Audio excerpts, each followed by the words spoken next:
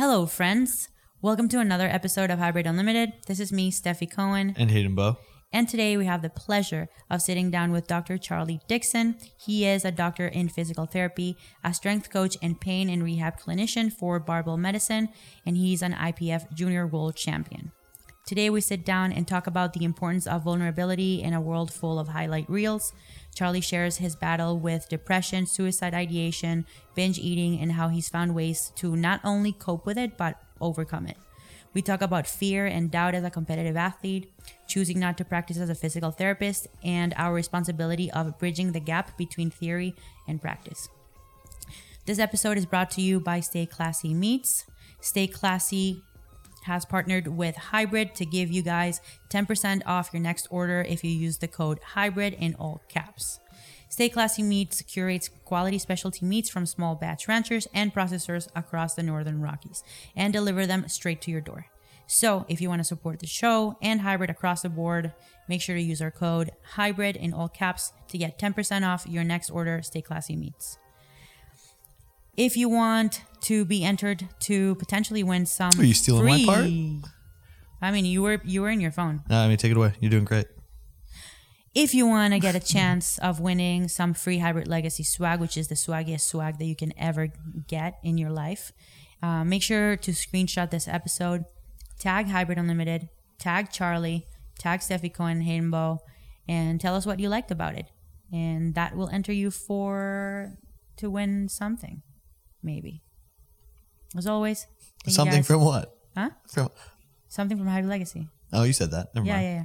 Yeah. Yeah, pay attention. You're in I'm your drifting, phone. I'm drifting in and out. Stop drifting. All right. And definitely, if you're drifting, don't come at me. All right? Fair point. I'm so sick. Huh? I'm so sick. What do you mean? Sick with it. Oh, I fell right into that one. No. Okay, as always, Wow, go thank on. you guys for listening. Just sit back, enjoy this amazing episode of Hybrid Unlimited. What do you say? Imitation? Imitation crab. Well, because that describes perfectly what it is. What But else why would you does say? Why does this particular fish have to imitate something else? Why can't it just be its own fish? Well, because no one. It's probably a marketing thing, right? Like the same way they change names of undesirable fish to make. I actually watched the whole thing on something similar, where they had a bunch of examples of these really gross sounding fish names, remarketed them as like some sort of fancy sounding halibut. Oh, yeah, we watched remember? that. Where was that from? And then they just sold the shit out of it. Yeah, where because was that it sounded from? way more appealing than. Sorry? Where was it from? Could have been an Adam Ruins Everything episode, possibly. Oh, yeah. But yeah. But so for imitation crab, it's easy because you're like, oh, do you like crab? Like that title summarizes person who likes crab but doesn't want to pay a ton of money for crab. This is for you. It's like Walmart crab. Yeah, exactly. But you go to like a sushi restaurant, majority of the time the stuff with crab in it is imitation crab. I don't think I like it, the concept. Like if someone would have come up, if I'm an investor and someone would have come up to me with the idea of selling imitation crab, of selling white fish disguised as imitation crab, I would have been like, nah. Well, what if it solved a problem that existed anyways? Like let's say they're hunting for tuna. I'm making this up completely. Okay? Exactly, so it doesn't apply. Hold on, but Completely come on. arbitrary Let me- argument. let Not me- interested. Not interested. No, come on. Let's play out Next the scenario. topic. We're gonna play out the scenario. So let's say no. you're fishing for Please, sir. tuna, okay, in big nets or whatever, and you're accidentally scooping up all of these other fish, and nobody wants to buy All of a these sudden, fish. the guy is an expert fisherman. Go on. Hey, I went out with Blacktip H. I saw exactly how it's done. And then you have all these extra fish. Now, what are you gonna do? Nobody wants them because it's an undesirable fish. Right. So Instead let's just of turn not it into selling them, let's imitation make crab. an imitation crab. I'm sure that kind of thing happens all the time. Okay. You want to go into the imitation crab business with me? No. Sorry about that, Charlie. I dig it. I feel like most of our intros are like that. Yeah. So you start. Yeah, because saying it breaks the ice. You know what I mean? This is awesome. Yeah. Yeah. Now you feel a lot Did more you have comfortable, those, right? like icebreakers when you were in undergrad or PT school? You know what I'm I talking about? hate ice. I hate forced icebreaker because this is a casual icebreaker. Yeah. You know, just warming up for a casual conversation. But when you sit down in a circle and you say What's the your word favorite icebreaker, it becomes immediately lame. You know, let's go in a circle and everyone say your name, your 3 last fun name. facts about yourself. Yeah, those are My always name the is worst. Charlie. I like to lift heavy things and put them down. That's my story. Up and down, those are 2 separate things. Yeah, thanks for being on the podcast. Welcome. Yeah, thank you guys for having me. I really appreciate the hospitality. This setup you guys have is absolutely incredible. Charlie, move the parrot so I can look at you in the eye when you talk. Yeah. Thank you. Yeah, that's a lot better. Can you see him now? Yeah, again. Okay, good. Excellent. I think it's awesome that you're here. So Charlie actually sent me a direct we had been, you know, we're friendly with each other on Instagram. We never like anything like too deep we spoke about, but Charlie replied to one of my posts from December or so, where I was talking about my change in I guess athletic careers, my struggle with like identity, struggle with back pain, and he said that it resonated with him. And we had a cool conversation. I was like, yeah, whenever you want, like you can come to Miami, doors are open. He's like, how's next week? And I'm like, perfect. And he actually showed up. I have a lot of respect for people like that because a lot of people talk, you know, say they're going to do all these things and never do. So when someone actually follows through, to me, it means a lot. So I love that you're here. Yeah. That's funny. We were just talking about earlier when I went down to MASH, and Matt, it was the same thing. Like people talk, right? I went down for winter break one year in undergrad, and I was like, yeah. He's like, come back in the summer. I'm like, for sure, I'll come for the whole summer. And in his head, he's like, this guy's full of shit, you know. And then I actually showed up and was there for the whole summer. And when I got there, he was literally like, oh, I didn't think you were being serious, because the amount of people who do that is everybody. Yeah. So Charlie, let's start there. Like, let's talk a little bit about kind of what inspired you to come to Hybrid and that conversation that we had. So specifically at that time period, so back in December, that was a pretty low point for me. I've been dealing with this low back injury on and off since got really bad in May of last year. Hit a pause squat PR. I was 625 for 3. I wake up the next morning and there's numbness and tingling down the back of my right leg. I can't do a calf raise on my right side. And was it pretty acute? Like you felt it right when you were doing the squat? I didn't feel anything. Just afterwards it started? Yeah, I felt completely fine. Even that evening, I felt fine. As when I woke up the next morning, it was debilitating. Wow. And that lasted for quite some time. Derek with Barbell Medicine, I started working with him, and because he had been through a very similar injury before, so he could relate to me and kind of walk me through it. It was just a very basic protocol. You know, I was doing some very light tempo squats, higher rep work to keep loading pretty light, you know, within a week, and still training upper body and everything. I got pretty close to baseline. You know, I was squatting 600 pounds again back in September, I think. I might be a little off with my timelines here, but it was around October. I had another really bad flare-up, just another run-of-the-mill squat session. Again, didn't feel it till later? This one I was doing a safety squat bar, and it was like the 5th rep of a 6-rep set. It felt like I strained my upper quad, so I just racked the weight. I was real stiff, didn't think anything out. I thought I just strained a muscle. I wake up the next morning, and now I have radiating symptoms down my left quad along with weakness. So if I would go up and down a step, my knee would buckle. And I remember I went to the gym and tried to do like a leg extension. There was a huge discrepancy side to side. So that was another low point for me. And it's like, why me? You know, you get really, really low in those times. And fast forward to December, had a really bad breakup at that time. My brother, who has always been my role model growing up, you know, we had some falling out earlier that year, just going different paths and things. And he was in special forces. He's a Green Beret. He's a veteran. And, you know, that's when I reached out to Steffi. That post you made really resonated with me. Just the identity part. You know, you go through an injury, and when you're an athlete your entire life, like it's hard to separate yourself from that. It's like, who am I without this thing? Mm-hmm. And especially if it's not your decision, right? Yeah. It's different to retire because you've accomplished what you want to accomplish, or because you're moving on to the next thing in your life, and it's different to be forced out of a sport because of an injury that you don't know how to manage or how to get out of. Yeah, exactly. And I remember I just finished handling one of my lifters at her meet. Shout out to Elise. She went 9 for 9 in that meet. Absolutely crushed it. She came back from her own surgery and came back to the platform, and that was awesome to be there for that. But it was on the drive back from there. I never reached out to you at that time, but I took inspiration from that post. And when you're trapped in your own body, because I've run from a lot of my own demons through exercise, even growing up with wrestling and things like that, it's very easy to stuff a lot of that stuff down, right? It's like you don't want to deal with it, so you just go train. And that's what I've done my entire life, and now I can't do that anymore. It's like I'm trapped in my own body. It's like a prison cell. And it's like you have to do a lot of introspection in that dark place.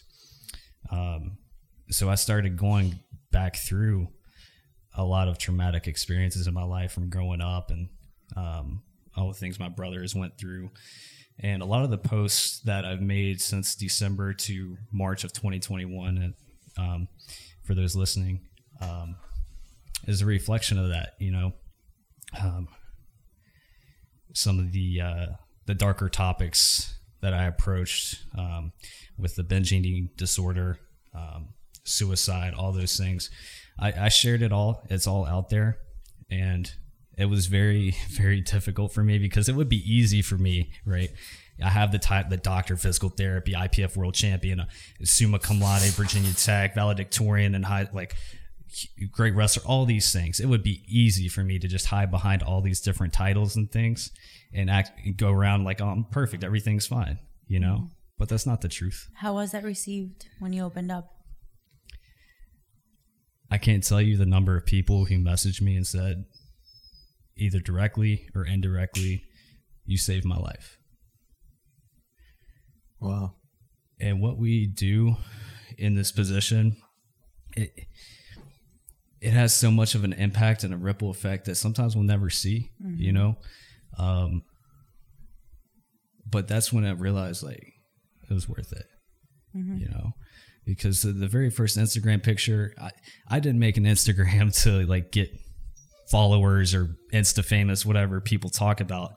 My very first Instagram picture was posted in May of 2013. It's a picture of me in my little wrestling hoodie. Wrestling had ended for me. I was a senior. That was very much my identity since I was in 5th grade. And now that was done. And a lot of those demons with the body image, body dysmorphia, all that stuff started to creep up. And the picture was me on my pool deck, just in my hoodie. There's no caption. And it was just like, it was a cry for help, because I didn't know how to open up because everyone perceived me as a guy who has everything put together. Like I said, I was a co-valedictorian, very successful in wrestling, captain of the football team, all this stuff. And everyone just assumes, oh, it's just Charlie. He's fine. I was very good at hiding it. My brother and I are very good at hiding our demons. And, I was very, after that picture, I was very close to taking my own life. Steffi, I was talking to you earlier. I re-listened to Stain Break the Cycle. And that album in particular, it takes me back to when I was like 4 or 5 years old. My parents are great people. Everyone has issues. And I can remember they were having a pretty big fight. And my brother, he took me into his room and put me in his closet and gave me a warm blanket and his CD player because we had CDs back then. He put the headphones on me and he's like, don't worry, brother, it's going to be okay. It's going to be okay. And he was always my protector. He's 7 years older than me. He was an absolute badass in football. He ran like a 4.3 40-yard dash, doing front flips into the end zone. Like, he was my idol and my protector. But to circle back around to Break the Cycle, there's a song on there called Waste that talks about suicide. It's very dark, and I remember I listened to that song, and I imagine he was the one singing the lyrics to me. And it made me take a step back and realize how selfish it would be to leave him behind, right? After all he's sacrificed, because this is after he had deployed to Afghanistan, he lost some friends, he had been through these traumatic experiences, and I couldn't do it. And since that day, yeah, I mean, people, it's all on there. People can see from that day to now, if you're in that dark place, you can make it. Mm-hmm. And it was very like people who followed closely. I have a bunch of people who follow my stories like consistently. They're like, what is this guy doing? Like, this is all like, whoa, that's really dark. Mm-hmm. And honestly, I don't know where it was coming from. It was just all these repressed emotions just coming up all at once. It's very sporadic, all these different songs and videos. And I just put it all out there, and like I said, I can't tell you the number of people who reached out to me and said, you saved my life. But, it wasn't me. I'm not super religious or whatever. You can call it God, Allah, whatever you believe in. But I do think there's a force that unites all of us. Mm-hmm. That's bigger than all of us. And, yeah. That's why I always say, remember we've had this conversation about like people who quote unquote you might think overshare on Instagram. Mm-hmm. And I explained to you that because, I suffer from anxiety and panic attacks. And when you're going through like one of those episodes, like one of those panic attack episodes or anxiety or whatever, or depression, you think it's never going to end. Like the first thing that comes to your mind is like, am I going to have to live the rest of my life like this? Right? Like, is this going to be my existence going forward? And it's terrifying because you just want to be normal. You just want to feel normal. You just want to be happy and experience the world like everyone else does. So sometimes when you see people who are, who operate at a very high level, such as yourself, all of the accomplishments that you've been able to amass, and then you see, this person struggles. Like he has his own struggles, his own insecurities, and you use your social media platform to share some of that. It gives people hope, right? Because he's setting an example of, look, you can be fucked up and still make something of yourself and still 100%. And still be part of society, contribute to society, and still, be a loving father and still be a good friend and still all these things. So you understand a little bit more about totally. The impact that it makes. I'm also interested in how that helps you as well. Because obviously, like you said, you helped a ton of people. Yeah. They reached out to you. But for you, putting all that out there, I'm sure you had mixed feelings, but it sounds like it was an overall positive experience. Did you ever feel like being perceived as weak, especially as an athlete or a strong guy in the industry that you're in? I felt a lot of different things, especially in my different roles that I play. Like I might be misrepresenting, the brands and stuff like that. But I felt like it feels like a weight has been lifted off my shoulders. Like I've been carrying this stuff around for my entire life. Maybe that is why I'm so driven and disciplined. Like when my brother left for Afghanistan, and people can go look at the letter I wrote in undergrad to describe that day. It changed me because I was a sophomore in high school, and when he left, it's like he sacrificed that, his team sacrificed, some of them their lives, and that put me on this path. And no matter what gets in my way, I'm gonna keep going because my brother did the same thing and he's still here, and I wanted him to remember how awesome he is and remind him of the badass that he is. Like I felt like he lost touch with that side of himself. And like I said, there would not be a Charlie Dixon without a Steven Dixon. There wouldn't be. 100%. And I'm sorry, I forgot what your original question was. But what was it? I was just curious about how posting helped you, like making those posts, those vulnerable posts, and whether you or not you felt weak doing so. I did. Yeah, I felt weakness, or that part about oversharing. This dog is ridiculous. Absolutely ridiculous. Go on. He has one more. Yeah, it's very uncomfortable for me. You know, it's like it's like Transformers, right? Like you hop in this big robot and people just see this big badass robot, and then you step out and it's just like, oh, it's just little Charlie. Mm-hmm. You know, it's like I'm naked, like very vulnerable, and that's nerve wracking. And I've dealt with that, the anxiety and the depression and so many different things in my life. Like it was very uncomfortable for me to do that. But like I said, just like people like you, Steffi, and what you guys are doing. And I've taken inspiration from so many different people, guys like Dominic Cruz in the UFC. He's very vulnerable. And I've looked to a lot of his stuff for like sports psychology and how to overcome injury. And he talks a lot about this topic of being vulnerable and embracing that side. And all these different people who have had an influence on me, either directly or indirectly, really led to that moment. And I want to give credit to all those people because you played a role in saving someone's life. Mm-hmm. That's powerful. I want to go back to talking about body dysmorphia. I find it interesting because usually it's mainly girls that talk about their eating disorders, body dysmorphia, but it happens to guys too. And it's obviously, I think competing in a weight restricted sport at a young age, I think plays a big role. Big time. Right? Like having to be a certain weight class and look a certain way and that pressure. What was going on in your mind, like at that time, that kind of like led you to start having binge eating disorder? It goes back to my childhood when I really examined it, because when there was conflict in the home, and my brother would, what we found comfort in were video games and food. That was like our comfort, right? And some of my best memories are just being in my brother's room and we're playing like Metal Gear Solid or Resident Evil, and we're eating like Little Debbie cakes and all this stuff, right? So I think I always found comfort in food. And I was a very small kid growing up.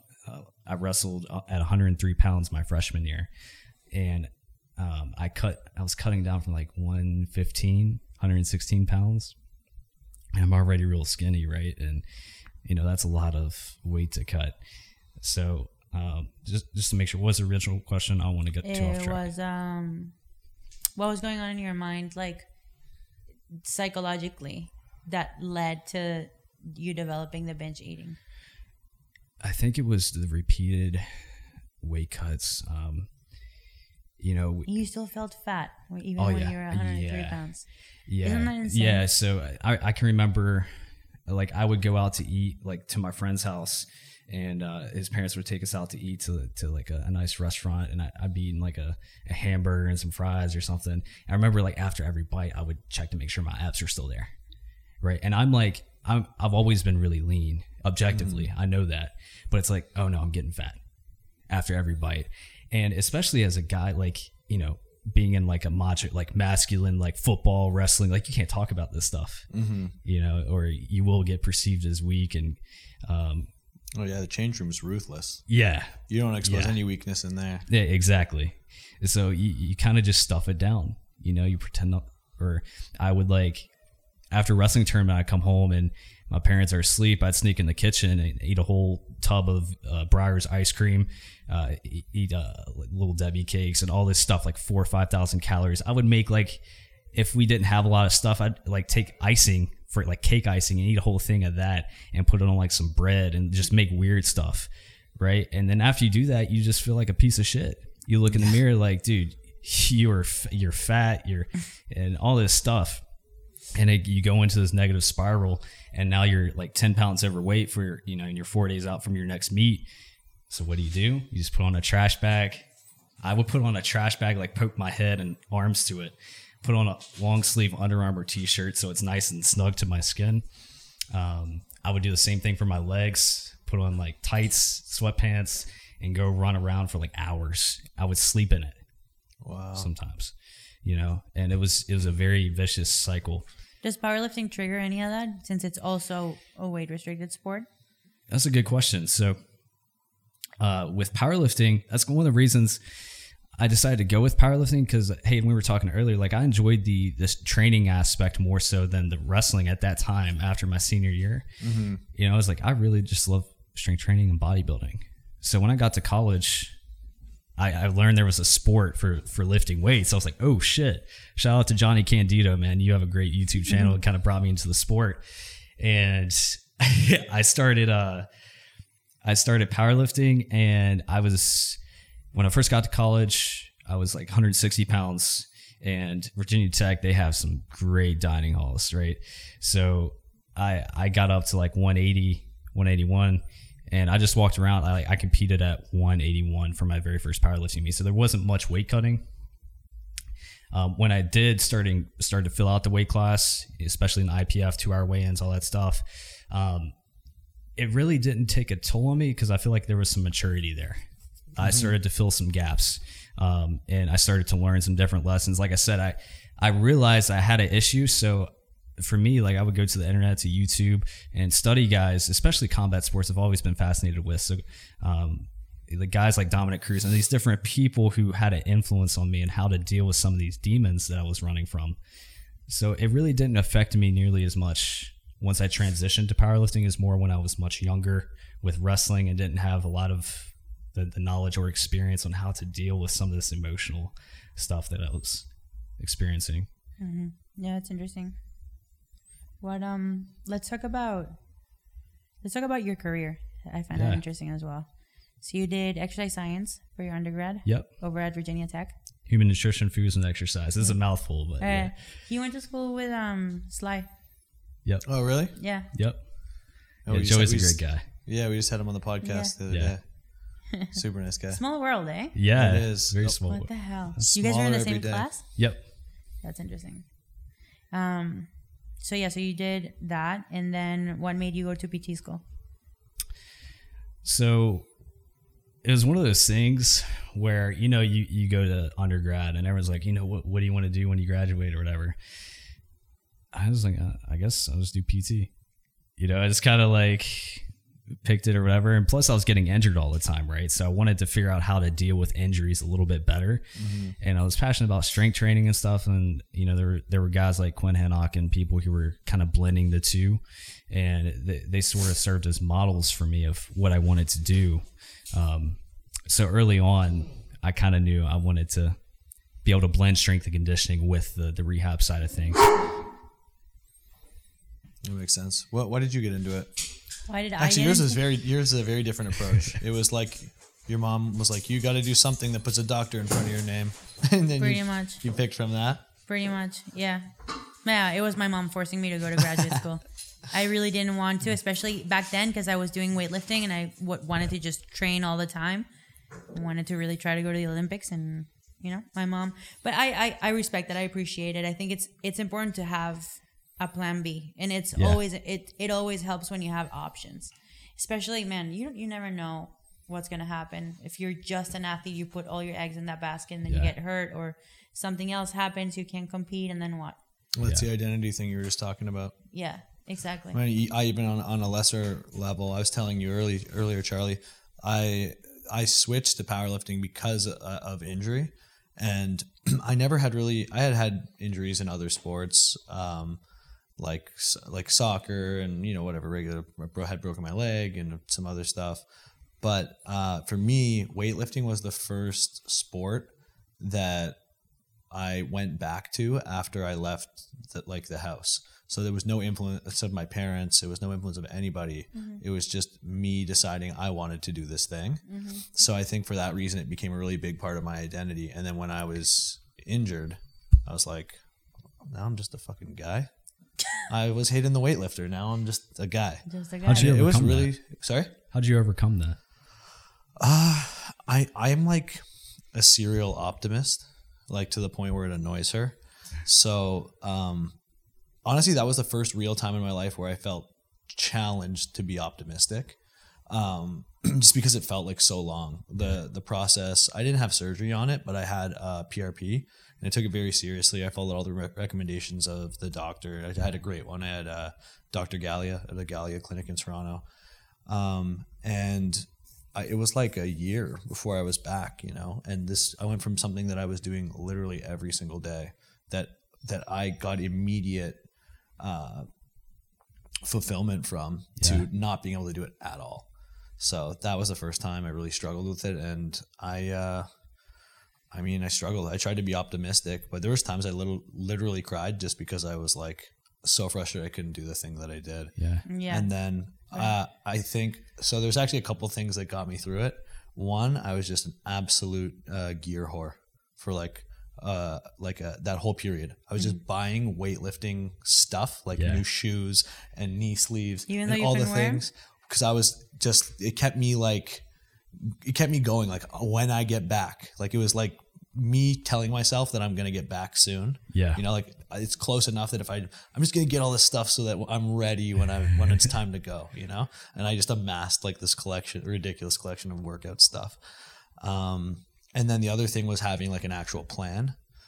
So I was telling you earlier about that as well. I switched to powerlifting, and that was a decision that actually I made like halfway through the process. Like I had a friend, Francesco, who was doing powerlifting, and we were such like snobs in weightlifting at the time. It was like, powerlifting's the sport for the guys who can't do weightlifting. You know what I mean? That's like kind of how we thought about it. Yeah. And then he was getting so damn strong, and I'm like, man, I've been doing weightlifting my whole life, and this guy's already squatting more than me, and deadlifting more than me.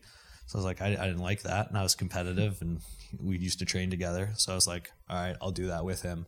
And then I tied that sort of in with the fact that was going to be a way for me to protect myself against injury when I returned to weightlifting. Just having a surplus of strength. I looked at a lot of the other weightlifting, like top weightlifting countries, and started realizing like 77 kilo lifters weightlifters in like China and Russia, they're squatting like 320 kilos, and then so snatching 170, cleaning 200 kilos, like that's not beating the crap out of their body the way we over here in America, Canada, like all the Commonwealth or a lot of the Commonwealth countries train, which is snatch and clean and jerk, usually very heavy, and then the strength movements are like an afterthought. Whereas I sort of like just through all of those different experiences started realizing that it's like riding a bike. Yeah. Once you know how to ride a bike, there are ways you can improve your cardio and your work capacity without actually being on that bike. Yep. And it's the same with snatch and clean and jerk. It's like I have my technique dialed in. If I get a stronger squat, if I get a stronger deadlift, if I can press more, if I can do these things, I'm going to lift more in snatch and clean and jerk. Yep. So to circle back to what the question was, it was more just like having a plan, thinking about it, and convincing myself that I would get back to where I wanted to be. That sort of got me through that whole period. Yeah. Yeah. For me, it's been a little bit different. I think when I was faced with that injury, my lower back, and I just didn't know if I was gonna look. I knew I could go back to powerlifting, but I didn't know, and still really don't know if I can compete at the same level or above. Like if I can continue breaking world records, for example. I don't know. You look pretty good the other day. I did look pretty good the other day, but it's uncertain, right? Yeah. It's the uncertainty what brings you down. It's not knowing what the future holds, right? And what brings up the anxiety and what brings up the negative self-talk, etc. So I think for me, I realized that you have to, it is not only about having a plan, but it's having other things that interest you and other things that you can use to identify yourself with and other things that you can pivot into. So that's when I was like, man, outside of lifting, like, what do I enjoy doing? And I've had this been asked to me on podcasts, and I guess I just brushed it off and completely forgot that I didn't have like a really good answer for that. But yeah, I mean, I had nothing else outside of powerlifting that really, really interests me.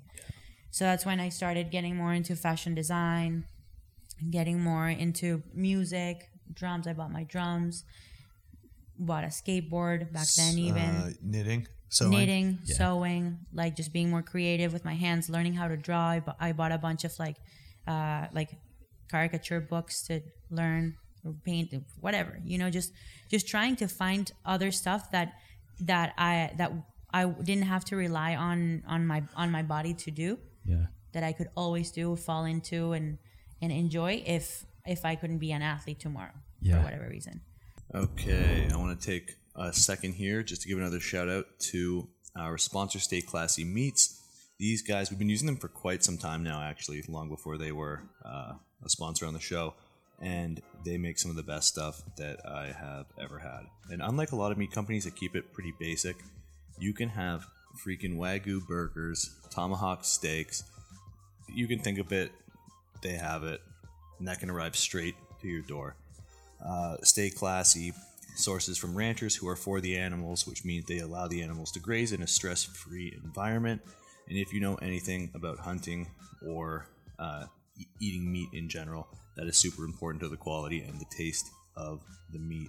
Stay Classy is also committed to keeping their meat hormone and antibiotic free. So when you get this meat, you know you're just getting meat. You know exactly what's in it. They cater to athletes who require the best quality products to put in their body. Nutrition is the base of our existence. The better the quality of the inputs, the less stressed out our bodies will be, and the more efficient it'll run. They are all about quality, convenience, and small batch. So definitely check these guys out. Like I said, they make the best stuff. Code HYBRID in all caps will get you guys 10% off. So try some bougie burgers, try some other awesome meat, and enjoy. Enjoy a little discount on us. All right, now let's get back to the episode. Thank you guys for listening. It's huge. And you did eventually find something physical that you were able to do at 100% intensity without bothering the injury that you had, which was boxing. Yeah. So I think that's what people forget to do, and I call it discovery phases. And I think you have to go through several of them in your lifetime. You know, every X amount of years, you're gonna have to a certain degree, reinvent yourself, either because you achieved everything that you could have achieved in that particular area, either because you've identified areas that you're falling short, you know, you're not that good at and you just can't compete, or you lost interest, whatever it is. So it's going through those discovery phases and putting yourself in a vulnerable position and being a beginner at something and starting over, you know, and just looking for what is the next thing that you can do. And for the longest time, you know how I talk about skills, talents, and passions. So I was talking to a friend of mine, Armando, the other day, and he introduced me to this Japanese mentality, which is very similar. Dexter, stop whining.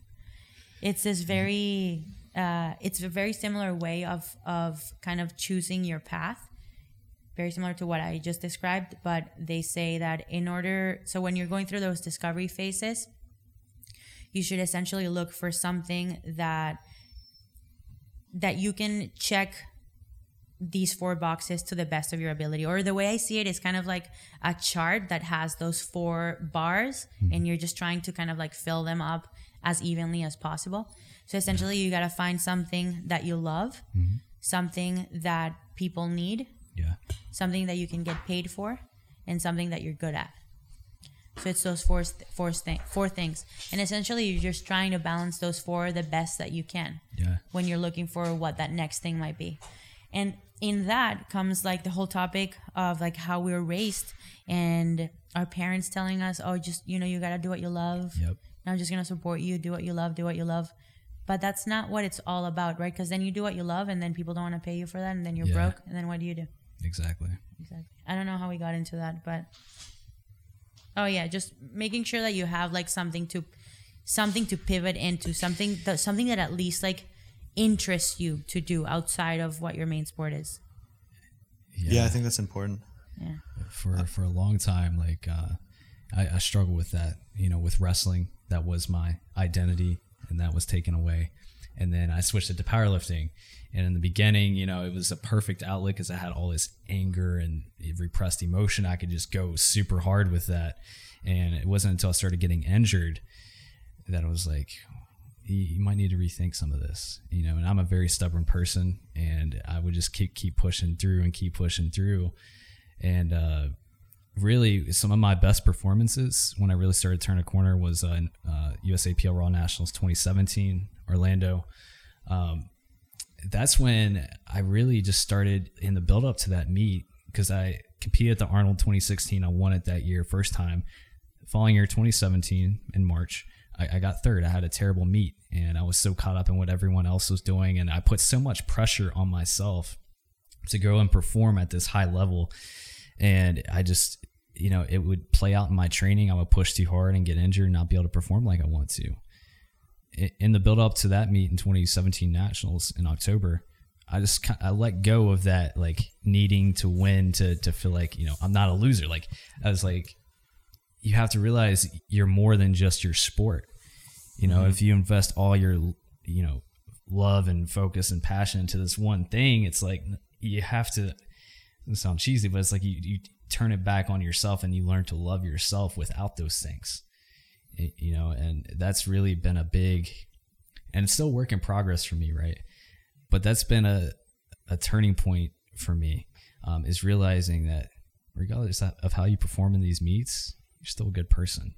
And it takes so much pressure off. Mm-hmm. Same thing with the boxing stuff, right? Like you mentioned, being able to pivot. Like I saw you were doing the boxing, and like I was like, that looks cool. I want to try it. So I'll go down to my best friend's house down the street since childhood. And he has a punching bag. And like, dude, let's hit the bag. My brother came down, and we're all just in the garage, just punching the fucking bag, man. Listen to some hardcore music. Like it was so much fun. And I posted up some of my boxing footage, and I got some good feedback. I got some feedback. Oh, it's sloppy. It's, you get pieced up in a boxing expert. Everyone's a boxing expert now. Unbelievable. And I took there was some good feedback there. And that's what I love, is that process and starting something new and the learning process of it. Right. So that's been really fun too. I'm going to have him hit the mitts with me later today. Yeah, cool. I'm stoked. Yeah, maybe I'll spar him. Yeah. Who are you sparring today? Carolina. Yeah. Oh, dude, you're in for a treat. I'm watch excited. That sparring session. She's they've turned it up a notch in her sparring. So she's in there with girls. Like Carolina is world champion, 2-time world champion and Olympian for Argentina. Yeah. Yeah, she's in there banging. She looks like she belongs. Yeah, so it's pretty cool. Pretty cool to see. You had a nice bloody nose last time. Last two times. Yeah, dude, I'm a fucking boxer. Oh, well, hate to say it, it's probably gonna happen again because you just opened it up a couple days ago. Yeah. So sick. Nice. This time, make sure you take a picture, please. All right. Before you wipe it. Have you gotten more comfortable with the sparring? Yeah, a lot more comfortable. Yeah. A lot more comfortable. Oh yeah, now she just eats them.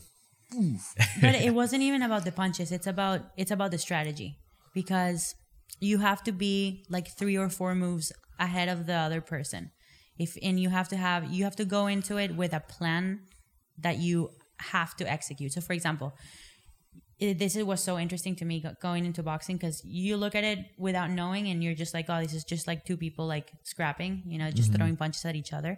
But when you look at it carefully and dissect it, you see, like, say for example, the first, especially if it's like a 12-rounder or something with a lot of rounds, you see the first couple of rounds that both people are just feeling themselves out, right? You're trying to see how the other person moves, how they react to your feints, what are like some of the combinations that they're throwing. Do they throw a lot of jabs? Do they block? Do they parry? You're gathering information. You're looking at their bodies, at their facial expression, right? And then you have a plan that you have to execute. So going into either a spar or a fight, there's a limited amount of combinations that you've been practicing with the intention of putting it together either in a spar or in a match. And you're just pretty much looking for the perfect moment to do that. So for example, say that you've been practicing slipping a jab to the right and going with or slipping a jab to the left and going with an overhand hook on the right, for example. You're just waiting for that one jab.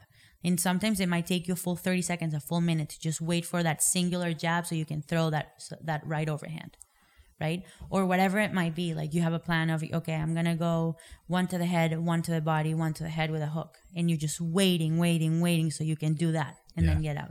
So there's a lot of strategy involved in planning, which I think it's cool. And it's something that I have gotten a lot more comfortable with. Because before, whenever, I don't know, I didn't have any plan. I just didn't know what to do or when to do it. I know what to do, not when to do it. Mm-hmm. Now I'm getting better at knowing when to do what. And you know what all the responses should be to things that other people throw out, right? Yeah. Like someone goes for a body shot, you can block, uppercut. Like, you know that there's certain... Yeah, I'm definitely piecing it together, which is super exciting. Yeah. And then it's awesome because all of these things start coming at you automatically. Yeah. Like, for example, anytime that you block a body shot with your right, you know that you're going to have to throw a right uppercut, for example. Or if you block here with your, if you block with your left, then you're going to throw a right hook. Or if you block down on your body shot with a left, you're going to throw a right uppercut and then a cross or whatever. And all these like little things that you practice, that you practice during training come out automatically because you've done them so many times. Yeah. And it's cool when you actually put it together on the ring. I thought something that was really cool that you said was that you felt your brain save like a movement. What was it? Yeah, it was. So when you're practicing on the mitts or with your coach, the threat isn't there of getting hit. Mm-hmm. So you don't really realize, you're going through the same drill over and over again. So one that we do a lot is blocking a body shot, a right uppercut. Blocking a body shot, left uppercut. Body shot, left uppercut. Like that, a million times. Yeah. And I've had never been able to use it in a spar, either because my reflexes weren't fast enough, or I don't know, or maybe I didn't even realize I got hit, or I didn't remember the combination at that time. But during this one particular spar, it was like I didn't even think about it. I got a body shot and I did an uppercut, and I legitimately felt my brain be like, oh, that's when you use it. That's how you use it. It was like it clicked save, and then it just started happening every time. Every time I got a right uppercut, a right body shot, I responded with a right uppercut. So it was cool. It's like that neural mapping, right? It's like an action and then an immediate reaction without you even having to have any sort of conscious thought of it. Yeah. So that's cool. How do you deal with self-doubt? In boxing? Or in boxing, in general? In general, or especially boxing, right? You're going into a fight, and I feel like, even when I was wrestling, no matter who I wrestled, regardless of skill level, there's always fear. Even with powerlifting, there's always fear and doubt that creeps in. How do you deal with that? I think fear and doubt are different. The fear is always going to be there, and I actually interpret fear as positive. Yeah. So I remember there was one powerlifting meet where I was struggling a lot with competition anxiety. Like I was having panic attacks in the warm-up room. Yeah. It was awful. So, eventually I was seeing a psychologist, and then I started tricking myself to not even feel fear. And I remember I went into this one powerlifting meet and I felt nothing. I was completely calm, and it was the worst. I felt dead. Yeah. What meet was that? I can't remember which one it was, but I didn't do well. I didn't bomb or anything. It was just a meet. Like it's complete. I don't even remember which one it was, because I was so like such a zombie, so zonked out. And that's when I realized, I'm like, man, you need fear. Fear is an emotion just like any other. Yeah. I think we because of society or culturally, we're labeling feelings and emotions as good or bad. Yeah. Right? When in reality, there's no good or bad emotions. They're just emotions. Yep. There's happiness, sadness, fear, disappointment, and they all are part of a spectrum of emotions that as humans, we should allow ourselves to feel. Absolutely. Right? It's like the other day I was on my bike, and it was, 60 degrees plus the wind, and I was only wearing a t-shirt. I was cold.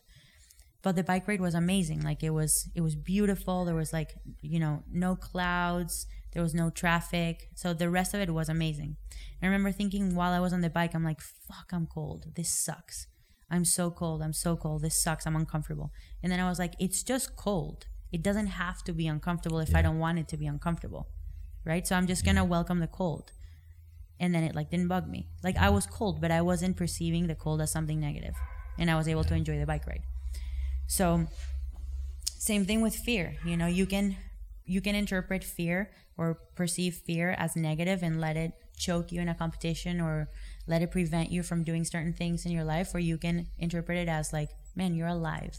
Yes. Like that is a feeling. It's part of being alive, and you should just use it as fuel, Exactly. So the fear is always going to be there. The doubt, I think that's something that everybody also has, and you have to learn how to manage and how to talk to yourself to convince yourself that you're the man. Yeah. Essentially. You seen that video of Conor McGregor talking to himself in the mirror saying, "Oh, absolutely. You're the man. Yep. You're a bad man." Yeah. Yeah. So I think And what was your quote? Deceive until you achieve. Deceive until you achieve. Deceive until you achieve. I was saying that in jest, but Yeah. it kind of works in this scenario. So it's the same thing, yeah, with boxing. Like I'm coming from the top of a sport to the very bottom of another one. Yeah. But one thing that my sports psychologist told me to work on is seeing the stage of training where I'm at, as he pretty much told me to write down, and I'm the best boxer in the world. I'm just learning new skills. Yeah. You know, I'm just it's just a learning process. It's just a stepping stone, but I'm already the best boxer in the world. Yeah. And it's just kind of like really, really believing it. And it's not a lie if you believe it, right? George Costanza. Yeah. So there's always gonna, I was telling Caesar this the other day as well, there's always gonna be a tug of war going on in your head between like the good side, the good Steph and the bad Steph, right? Good Steph is like, you're the fucking man, you got this, you're learning, you're improving every time, 1% better, you're crushing it. And then there's bad Steph, which is like, why are you even doing this to yourself? What makes you think that you can do this? You're delusional. There's girls that have been boxing for 17 years and you think you're gonna go in there and beat any of them. You have no idea what you're up to. You're gonna mess up your face, like, you know. And it's this constant tug of war. So to say that I'm always confident and I never have self-doubt, it's a lie. I have many training sessions where I go in and I feel like the man, and then I have many training sessions where I go in and I don't. Yeah. Right. But luckily for me, I'm at a point where I think I have more good training sessions, more positive ones, especially with more positive self-talk and with less doubt than I have negative ones. But for those who experience the opposite, you can do something about that. And that's what's interesting, is that every single person that I talk to who's a professional athlete or somebody trying to be competitive in a sport, and I ask them, how much of your sport you think is mental? The answer is always, like, percentage-wise, the answer is always 90% plus. Yep. And then I ask them, okay, so what do you do? Like, what are you doing to work on that? Nothing. Yep. It's mind-blowing to me. Yeah. And I don't know if it's because of the stigma of like going to a therapist, or maybe the lack of understanding of what a sports psychologist. Does that still exist? What? Stigma of going to a therapist? I feel like it, well, at least now more than ever, it's I think for athletes, more yeah. accepted. But I think for athletes, yeah. Because they think they're going to go in there and talk about the past and their feelings and their emotions. And that's not what a sports psychologist does. Right, okay. Yeah. A sports your sports psychologist doesn't deal with your past. It deals with your present. Yeah. And the challenges that are going through your mind right now, or the moment you step into a platform, or the moment you step into the ring. And it's all tools and strategies. So yeah, it's super actionable. It's really actionable, and it's training. Like for me, it's training. I get out of so my sports psychology sessions are Mondays at 8. Yeah. It's right after I spar. And for me, it's an extension of my spar, because I go in and I talk about my spar. What did I feel? How was my mindset? What do I feel is my limiting factor? It's all questions, and it's not the type of session that you can just like zone out in and like be on your phone. It's like I'm taking notes. I have like a notebook to write down the things that he's saying and the things that I'm saying that he's helping me uncover. So you think that's what their role is to just help you find your own way to those answers? Partially, yeah. But their role is to give you tools, the best tools and strategies to bulletproof your mind when you're competing. Yeah. That's what they do. Yeah, that makes sense. I feel like that self-awareness is so critical. Like if you go in and you have a bad session, like asking yourself, okay, what led to that? Right. So maybe last night, okay, I didn't really, I didn't hydrate enough, or maybe I watched something that like made me fearful, maybe it put me in a bad mindset and I had that extra doubt going in. Right. So I'm very much an empath, and I take on the energy of what's around me. So if I'm around negativity, whether that's like, people freaking out about the news or, whatever it is, like if I'm around that for too long, like that, I feel anxious and more doubtful, and my mind kind of gets out of control. Whereas if I have these habits and routines in place, right? So I take control of my morning. I wake up and I try to do the same thing every day, whether that's read for a little bit, meditate, go on a walk, be in nature. It sets the tone for that day, and I feel like I have more control over that. Same thing at night. I like to have a routine before I go to bed, like an hour, 30 minutes before, just to relax myself, and I might read something to be able to calm down and get a good night of sleep. And being able to, after like a session, ask yourself like, how did that go? Like what things contributed to the success or lack thereof in that session? And once you develop that self-awareness, you can come up with a game plan to answer it. And that mental side of it, especially in combat sports, is so big. Huge. Right? Because we're not talking like a missed lift. We're talking like, in some instances, life or death. Yeah. You know? So it's a big deal. Yeah, for sure. You know what's interesting that so I think I disagree slightly with being overly critical and introspective about what you've done in the past day or in the day or who you're hanging out with or whatever, and how that impacts your session. I know it can impact your session, but also, have you never been in a situation where you do everything wrong and you have Absolutely. a sick session? Absolutely. That'd be an Hit outlier, PRs? not the norm. Huh? That would generally be the outlier, not the norm, right? But it's possible. It is very possible. So what I'm saying is, feelings and emotions lie to you all the time. Yeah. So I stopped even thinking about that. I stopped, I stopped thinking about how all those things impact obviously you do your best, you do your best to get your hours of sleep, to eat enough protein, to hydrate yourself. You do your best, but I think it's important to dissociate yourself from like all of these inputs that play a role in your training, because it's not the only thing. Yeah. Because those feed into your emotional state more than anything else, more than your physiological state, because it takes a while for those things to take a toll on your body, right? Like think about HRV, for example. It's just like a measure, unit of measure. It takes a couple weeks of you fucking up to actually see a downward trend in your recovery. It's not just one day. Yeah. So, Question. So, with something like HRV, where it does maybe take 2 weeks, is there sort of like a medium point of introspection that's good and like being critical? Because say you're using one of those, the HRV for Training app, right, where you put in all those outputs. Did you have alcohol last night? Did you stay up late? Did you do X, Y, Z? You don't think having all that data helps you identify a trend? Like, oh, I've been trending down over the last 2 weeks, and coincidentally, I had 5 beers every night. You know what I mean? That might help you. That might help you. But those are obvious things, right? Like, if you're stressed out, if there's people around you that are negative, if you're not eating enough, if you haven't been eating enough high quality protein, if you haven't been having enough micronutrients, like obviously I agree that those are things that contribute and you should definitely address if they start becoming a problem and they start impacting your training and your ability to function in general. For sure, think about that. But I think more importantly than that, because it does play a role in your emotions, is just like accepting it, because in the end it's a matter of acceptance. So it's accepting and welcoming bad training sessions for what they are. I've definitely learned how to do that in powerlifting. I never learned how to do that in powerlifting. No, you didn't. But I'm learning how to do that in... Got a few videos showcasing that. What videos? There's one that comes to mind immediately where you missed that lift and you took off your belt in Hybrid 1.0 and you whipped it as hard as you could across the gym, and it hit the only thing in the whole gym that could break, which was the automatic wrap roller, and it just exploded everywhere. Do you remember that? Yeah. And there was like 20 people in the gym and everyone was just like, just didn't say a word, just went silent in there.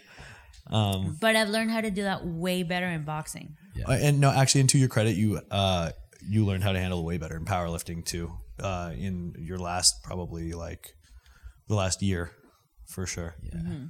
Especially, I mean, speak to your performance at the U.S. Open, where you missed your first 2 squats. Like that was something that in the past would have crushed. probably would have quit. You would have bombed out, or Yeah.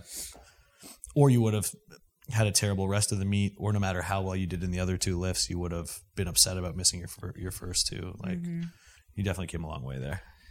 Steph, you make a really good point on that. Like, if you get so rigid and I have to have this morning routine and I have to make sure I get this amount of hydration and all these things have to fall into place in order for me to perform. What happens when you don't? Exactly. And that's where the adaptability component comes into this. And I was very fortunate because, seeing my brother do that, you have to be very adaptable in the military, right? Yeah. And that mindset and seeing some of the training they would have to do with documentaries and things like that, it's like sometimes shit hits the fan and you aren't going to have your perfect, you'd be able to hit all your macros and all this stuff. Like, how are you going to show up? And I think that's the beauty of competing and in sports in general, it teaches you those things. It teaches you how you show up and how you overcome these the adversity and deal with the self-doubt. And you learn so much about yourself when you're in these uncomfortable situations, like going through a big weight cut and being able to rehydrate. You're dealing with all the water sloshing around your stomach, and you got like an hour and a half before you step on the platform, and you're in your warm-ups and you're hoping you don't vomit everywhere, puke, be another highlight reel puking on the head referee, you know what I mean? So it's all those different things. We were at that meet where that girl, was it Rum 9? Yeah. It was Rum 9. Yeah. You know that video of that blonde chick? That Bree we were there. Something? That was Rum 9. Wow. The last rum that She has ended ever up actually like really capitalizing on that. That video went viral, and she ended up being on a bunch of talk shows. They like That's She got awesome. flown out to Hollywood to be on Ridiculousness, I think, and like That's it was awesome. the best probably outcome for a vomit experience you could hope for. So I've been focusing on the wrong thing. Breaking world records, isn't it? No, just puke on the head judge. That's my plan. Post it on all the social media platforms. Yeah, let's do that. Yeah. Instead. Charlie, so you're a PT, but you don't practice. Correct. Why? I work remotely through Barbell Medicine, so I'm a rehab consultant in their pain and rehab division. So that opportunity opened up. I started working with them as an intern, second year PT school, and was mentored by Michael Ray and Derek Miles.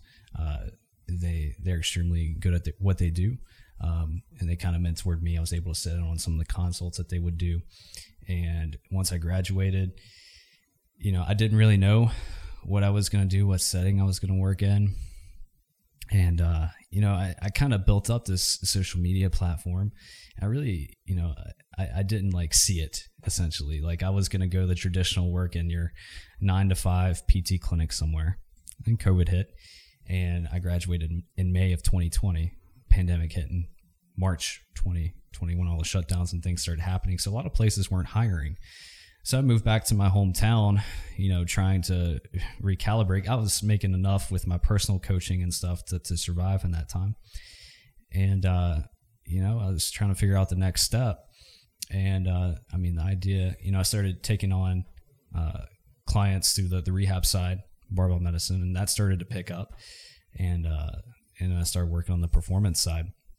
So that, that's been very lucrative, and it continues to grow. And I love what I do. I work remotely. I can set my own schedule, and the autonomy part is huge for me. And that's, I get to basically treat how I want to treat, and I've always enjoyed working with people. And like taking someone who comes in on the initial consultation, they're very down in the dumps. They just got injured. And you walk them through this process, and you see them going. I have one client, she went on her first meet in quite some time and went 9 for 9 and hit PRs on all of her lifts. And seeing that like joy and happiness, like that's priceless, and this is what I enjoy doing, what I'm passionate about. How does it work doing PT online and not touching people? Like, don't you need to like be hands-on? No, no. That was a loaded question. We'll leave it at no on that one. Very loaded question for sure, but yeah. I mean, there's. But isn't manual therapy the whole thing? For some people, I mean, don't get me wrong. I mean, manual therapy it's helpful for some people, not so much for others. How so? Put me on the spot. I feel like a lot of different narratives get thrown around about what it does. And I mean, there's a lot of research that contradicts a lot of those narratives. And some of them can be very harmful. I wrote up a recent article on low back pain and core stability, a very short piece, like 2 or 3 minutes, on the Barbell Medicine website. And one of the papers, they interviewed folks who are patients with chronic low back pain who went to different healthcare providers and wanted to know some of the things they've been told about their low back pain. And one of the participants had been told, her core is too weak and fragile, and she was pregnant at the time, so she got an abortion because she felt like she couldn't carry the baby. Oh my God. That's crazy. Don't get me wrong. The different core stability, quote unquote, exercise, there's nothing wrong with those, right? If you have someone who's very fearful of movement, they're afraid to bend over and pick something up, and they don't exercise, those are great entry points, right? It's the narratives that get surrounded around a lot of these manual type things, or even like with exercise in that example, that can be very harmful to But people. I even think that the word stability is a problem. What's that? I even think that the word stability is a problem. Like, it's not an instability issue. Her and Jordan it's- Shallow have had a 5-year debate about stability. With back pain especially, Uh-huh. but with everything really. Yeah, it doesn't. I think the fact that you're doing core exercises is not that the benefits is not that it's increasing the stability of the core. It's just the fact that you're doing exercise, Yeah. that you're doing something. Yes. That's what helps. The problem is if you are telling somebody that if you're telling somebody that they need to do stability exercises, you're implying that they're unstable. You're implying that they're weak. You're implying that they're fragile, even if you don't say it. So You just have to, as clinicians, be super, super careful with your language, especially around God. people who don't understand Yeah. what those things really mean. That's and huge. also, if as a clinician you believe that the issue is instability, is coming from an instability, that is also going to limit the exercises that you're going to give a person, and you're limiting their movement options, and you're limiting maybe movements that they would have enjoyed a lot more than a bird dog, a dead bug, and a side plank, right? Like, this person might have enjoyed more doing a very light suitcase carry, or I don't know, or like going uphill somewhere, or going downhill, or pushing a sled. I don't know. You know what I mean? Like, there's so many other movements that you can do that they might have enjoyed and stayed more consistent with, rather than that 30-second plank. You know what I mean? Mm-hmm. So if as a clinician you already have that bias that you need to prescribe core stability exercises for an unstable spine for somebody with back pain, that's already limiting in and of itself, because you're only choosing from like a very small category of exercises. You're not giving the patient enough options. Do you think Charlie and I were speaking about this earlier a little bit, about how it's important to have people like you guys who sort of bridge the gap between what you're taught in school and, you have a chapter in your book, right? From bird dogs to deadlifts, or dead bugs to deadlifts. Yeah. And it's like so many PTs are just equipped with those first 3 things. Do your bird dogs and whatever. And it's like, okay, but I used to squat 700 pounds. Yep. And there's got to be a few steps in between the bird dog and that. So Wait, what is it? Yeah. what is that, And if they're like, if students coming out of PT school are not doing their own research, or they're not exercising themselves, I think it's really tough for them to even understand. Because here's the how to thing, do that. and I think you'd agree with me on this. I think PT school prepares you really well for post-op patients, Yeah. in the sense, like, when you're doing your eval, like, you know what not to do, Yeah. to not put the person in a compromised position, or to not make a person worse, especially if it's somebody post-op.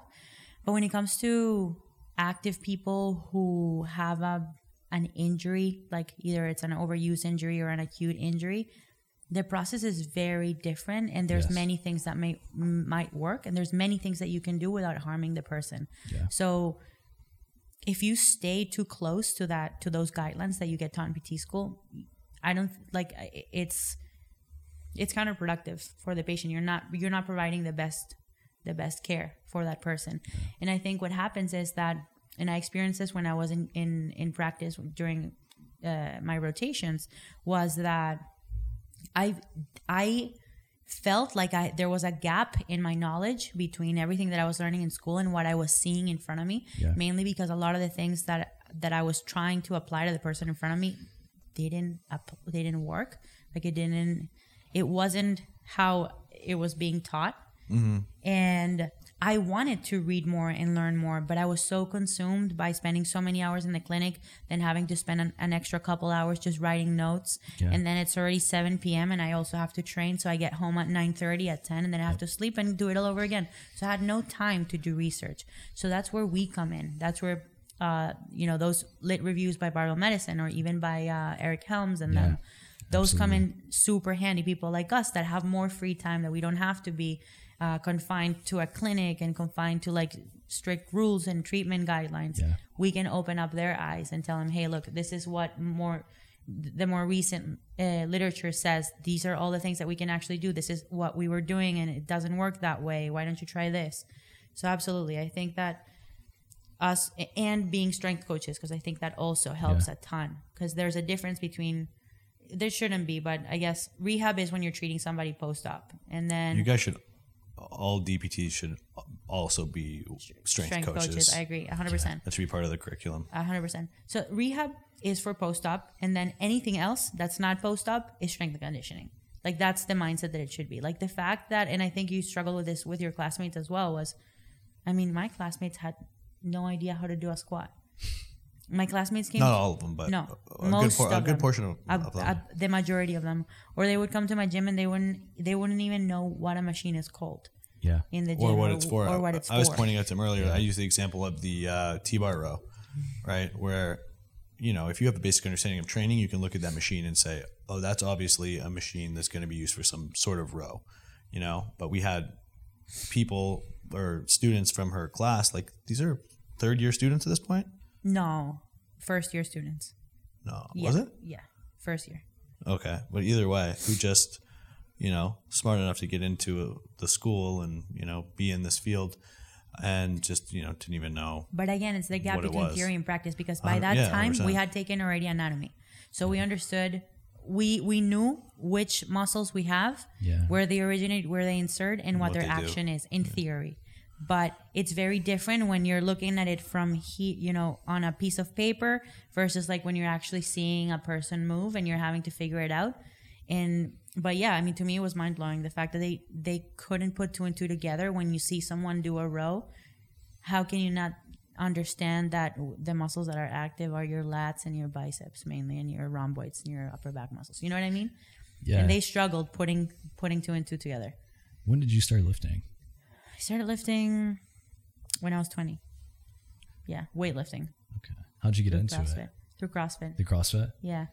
And again, it found me. My coach, Camilo, came into a CrossFit gym and he's like, he's Cuban.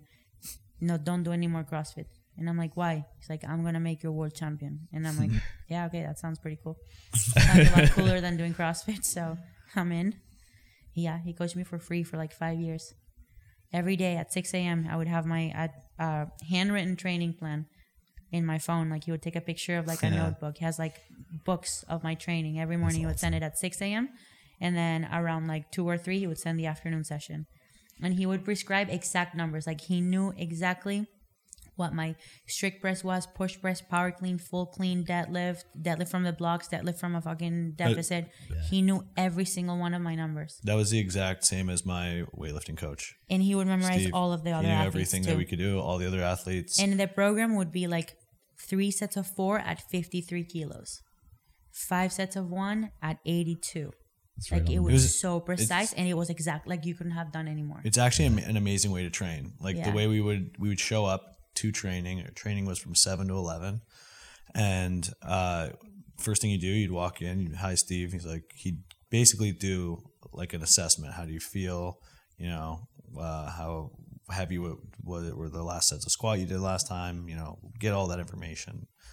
Even things like stress, you would talk about. Which in it, like, this is an old world guy. This is like a 7-year-old guy with no education, all just practical application. And he would use that information to give you in real time what your training was going to be like for that day. And he did it for everyone, like you said.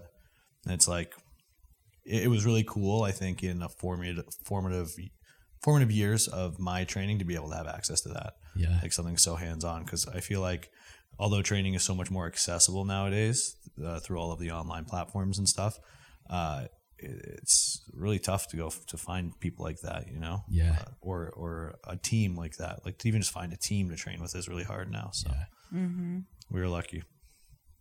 But I didn't go the CrossFit route like you. I was a purist. We thought CrossFit was lame. We thought powerlifters were fat. Wait, you did CrossFit too? No. Oh, you're talking about me? No, just me in general. Our mindset, we were just like such elitist pricks. Uh-huh. We didn't realize that every other sport thought the exact same way, just about us. When did you switch over to powerlifting? When I got kicked out of school. Like, that's when I made the switch. Because, like I said, it was way too mind consuming for the time of my life that I was in. And I was like, I'm going to put this on hold. I'm going to still do snatch, clean, jerk 2-3 times a week or whenever I feel like it. I think you could have back all the way to 2, and then when you're doing powerlifting, it means 1. Maybe. And then 0. But then, and then I just started doubling up on strength. And then I was just maxing out snatch, clean, and jerk. Every once in a while, to see where you're at. After the powerlifting meets. So it'd be like I do a 4-month-long peaking or powerlifting prep cycle. I would compete, and then 1 or 2 weeks later, I would max out snatch, clean, and jerk and absolutely crush it. Oh my God, I got so strong. I got so strong. I put like 15 kilos in my clean. I cleaned 120. It seems so obvious, like, to be like, weird. When you get stronger, you can do more in weightlifting. Yeah. You know, but it's really contrary to the way programming is done in North American and Western weightlifting. You know, it's like everyone wants to do the Bulgarian method, but without drugs. Yeah. It's like, you can't really do that. You can't just max out snatch and clean and jerk every day. You know, you'll make it. It's like you're battling for 1 kilo of progress in the snatch, where it's like you could put 30 kilos on your back squat in like a year, and then that's going to do a lot more for your snatch and clean and jerk. Yeah, by far. Yeah. Okay, this is a good point to stop. Yeah. Because I gotta go.